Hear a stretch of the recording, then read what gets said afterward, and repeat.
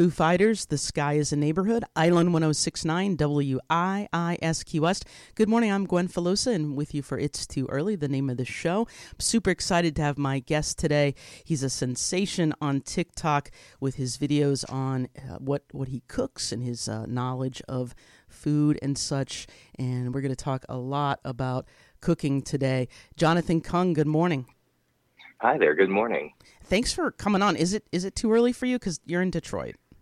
Normally it wouldn't be too early, but I had that thing where you just like woke up at 2:00 in the morning and I didn't get to go back to sleep. And the next thing I knew, when I finally did fall asleep, my alarm rang. It was time to wake up. So yes. I am a little tired today. So am I every day because I wake up at the last minute. But we're going to get through it together. We're going to get through it together. All right. Now, you are a chef. How long have you been cooking?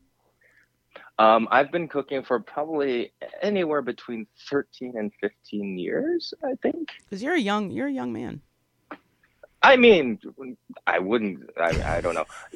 Operating on TikTok, you don't know what is young and what is old. Like you have teens on TikTok straight up calling 20-year-olds boomers with a straight face. So my concept on what is young and old is completely skewed at this point. But I mean, it's not as if you're in your 50s. You've amassed a lot. No. Work. Oh no, yeah. I'm 30. I'm 37. I'm 37. It's also hard to tell how old you are after the pandemic because you just don't feel like anything has happened these past couple years. But no, I'm 37. I feel like if I passed away tomorrow, people would have still said I had gone too young, even though everyone at my work thinks I'm very old. That's hilarious, and I feel you. Now, you've been doing weekend dinners at Kung Food Market Studio and doing some private meals, some secret stuff going on with dinners. And all of a sudden, we have the pandemic, and you go to TikTok, and you become a sensation. You've got, how many followers do you have now? I think it's like 1.5 million followers on TikTok now. That's pretty good, it's sir. not bad. It's not bad. and I love your videos because I think they're informative, but they're fun, and they make me want to cook, which I cook sometimes. I can make eggs, but I mean they make me want to learn some more expand my horizons, so to speak. And let's just jump right into it. What do you want to accomplish when you do a video? Oh, well, essentially I'm not really interested in people wanting to cook the thing that I am cooking necessarily, even though I am coming out with a cookbook, but that's still very far out. I'm in the process of writing one. But when it comes to like what people see me doing on my videos, like I'm more interested in inspiring people to cook and to like just remind everybody that like if you make a bad meal, that's not the worst thing in the world that's going to happen to you. Probably not even the worst thing that's going to happen to you that day. So like people have the opportunity, up to like 3 opportunities to practice cooking, and it's a skill that you can build for yourself. So just inspiring people to cook whatever it is they want to cook is like my main goal when it comes to making those videos. And that's why like I'm not very instructional on my videos. Like I'm not giving steps. I'm either telling stories or just kind of like building a mood or a vibe within the video itself. But it is focused around food because it is the thing that I know how to do. Mm-hmm. And how would you describe your style of cooking? Where are you coming from? How would you describe your cuisine? I would definitely describe it as like a Chinese American or a third culture cuisine. Even though I was born in the States, but raised all over the world, and my grasp on like what some people would call authentic or like authentic Chinese food is not really that of like, what they would cook back in Hong Kong, a place that I had opportunity to both grow up in and visit almost like once a year throughout the course of my life. So the style of cooking that I do is more akin to like a kind of version of what people are used to over here, pretty much just cooking the memory of Chinese food with the ingredients and the resources that we have by growing up in the States. And let's talk about Chinese food because I grew up a very small town in Indiana, and then but wherever, even living wherever I've lived, it's the restaurants that I mean, this isn't New York. A lot of the restaurants have it's not Chinese food, is it? So, well, I would argue that it is like a lot of people's idea of small town Chinese restaurants, chop suey restaurants. They are a lot of them. A lot of the ones that I've stopped at are actually like, run by Chinese immigrant families, and even like tiny, tiny towns that you would just never understand. Like, first of all, I want to know how it is they got there, but I don't want to ask any questions, because if that's where they are, like, I don't know, maybe you're running away from or hiding from someone, who knows? But like, what those restaurants actually serve as almost like a time capsule. The old chop suey restaurants, or the chop suey restaurants that we're used to seeing here, kind of reflect what Chinese food used to be when people started immigrating here from China way back when. And we actually like forget that Chinese American food is solidly like an American cultural kind of like stamp. The first Chinese restaurant, for example, predates like the Super Bowl by like 100 years or something like that. Like, Chinese restaurants in America existed before football did. So yeah, I wouldn't call them Chinese food. I would actually call them American cuisine. Okay. Unfortunately, because of the stigma against it, it hasn't been able to really progress in the same way that other American cuisines have been able to progress. It didn't seem like, I guess, sexy enough for like chefs to bring it into the forefront, or to highlight it, or to allow it to kind of evolve in the way that like American cuisine, like with New American Cuisine that we saw like in the 2000s, has been able to like kind of like come into itself. We haven't seen that yet.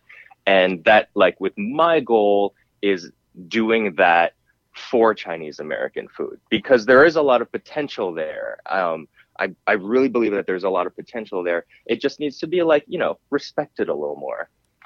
That helps me a lot, because I mean, you're very kind, but some of these places, I mean, they're catering to what a lot of middle America wants, and but your stuff just looks so amazing, and I learned a lot about what was going on in Chinese American food. Now, what are the must-have ingredients, condiments, spices that if people want to make good Chinese food?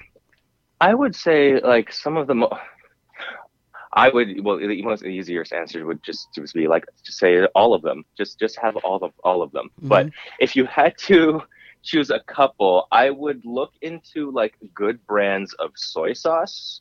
So the La Choi's that you find at like maybe Meyer or whatever your main grocery store chain would be over there would not be one that I would recommend, but like they make some very, very good soy sauces that they ship. I'm pretty sure out of like California or New Jersey. One brand in particular is called Pearl River Bridge or Lee Kum Ki, which comes from Hong Kong. And like these soy sauces are much more nuanced and they take to cooking very well. There are many different kinds and people should play around with them. And also like get into the habit of introducing whole spices into your home and then grinding them as needed, because whole spices will last much longer than pre-ground spices will, and like it adds a much more depth of flavor to your dishes if you just go through that extra step. Get like a cheap coffee grinder and stuff to do the grinding for you, and so yeah, those things would be probably the staples that I would bring into my home if I was interested in exploring Chinese food further. That's great advice, because I buy the dried up stuff and some of it is flavorless. Some of it I'm like, why do I have this? So I'm gonna look into that. Now I wanted to ask about activism. And you mentioned activism. You have a video really positive and empowering, being an ally for transgender.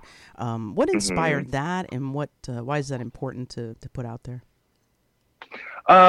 So TikTok and I partnered up for a program that they called Giving Season, and what we were able to do was choose a nonprofit, and TikTok would not only donate money to them on on our behalfs, but we were also able to like make videos supporting the organizations that we choose.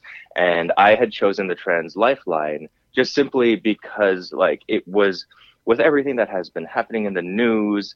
I feel like the transgender community and transgender rights had really had shown how vulnerable that community has been, not just in America, but like throughout the world. And it just to me seemed like the right thing to do to support a community that I felt and that I see as being exceptionally in need of support. And so that's essentially was my motivation behind choosing it. That's great. It's great. And one of the videos, I just loved it. You got home kind of late and you still made dinner. You grabbed some noodles and you cut up some type of amazing looking starch or vegetable.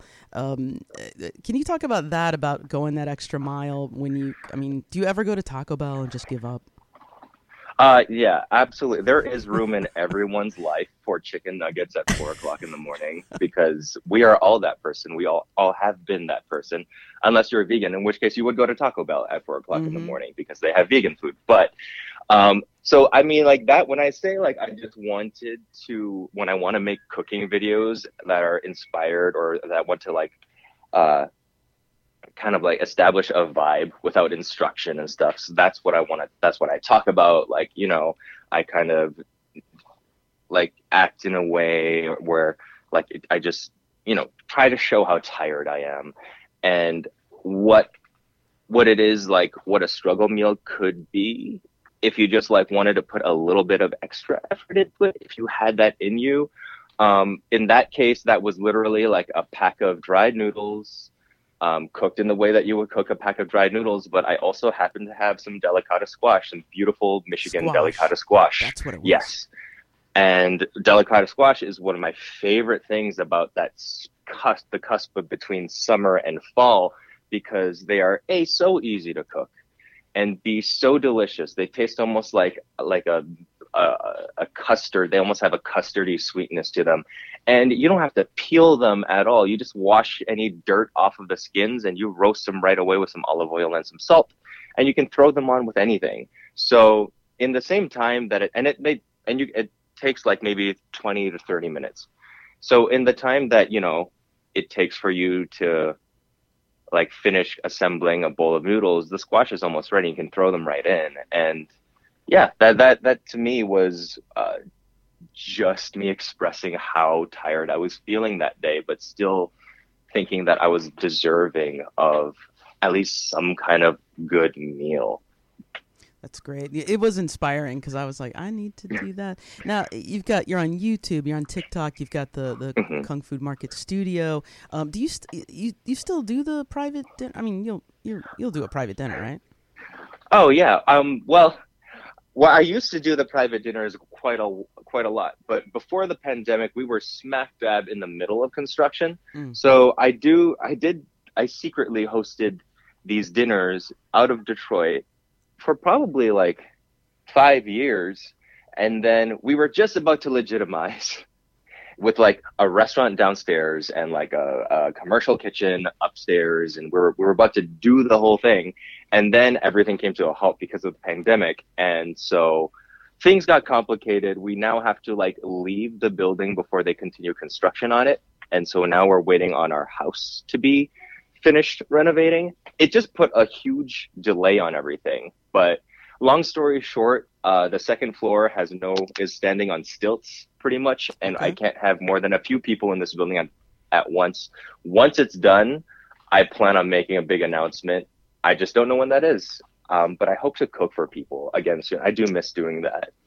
And final question, I think I might keep you on. You're amazing. You're an amazing guest. What makes a great dumpling? What makes the perfect dumpling? Like, how should the texture? How should it taste? The best dumpling is the dumpling that you learn to make for yourself. Absolutely. Like it is. I used to actually teach dumpling making courses first through Airbnb experiences when they had just started doing that, and then I just got big enough that I was able to just do it out on my own website. And just the joy that people get of learning this really simple tactile skill of making dumplings. And the filling was super easy. It was always either a pork or a mushroom and rice filling, depending on your dietary needs, with a little bit of soy sauce, a touch of sugar, and just a hint of MSG. And it was very simple. And we boiled them all afterwards. And people just loved them so much because not only did the food taste good, and not only did you make them with your hands, but as with making a lot of dumplings in the same way, in the same tradition that, say, like you would make like tamales or something, you actually did it surrounded by people talking about whatever it is you wanted to talk about. So that whole experience is what made those dumplings taste great to them. So I would say the best dumpling you'll ever have is the one that you learn to make by yourself. That you learn how to make surrounded by friends. That's so great. And I want to thank you, though, for letting us know it's perfectly fine to use ramen and such to make food. I appreciate that. 100%. Absolutely. You're the best. Chef Jon Kung, thank you so much for coming on the show. Continued success, and we're gonna bug you to come on again. All right, for sure. Have a great day. Bye-bye. You too. And thank you all for tuning in this morning to It's Too Early. This show is also available as a podcast, and it's up on Spotify, Audible, Stitcher, Google Podcasts. You Google it, it'll come up. We got more than 50 episodes up there. And like today we had chef, we've had other chefs, we've had environmentalists, scientists, historians, actors. You're familiar with the show. Comedians. We do okay down here. We've had local artists on, and so check it out. And I'm gonna play a song and come back with a look at news and your weather forecast. This is Tegan and Sarah speaking slow. Island 106.9. Stick around.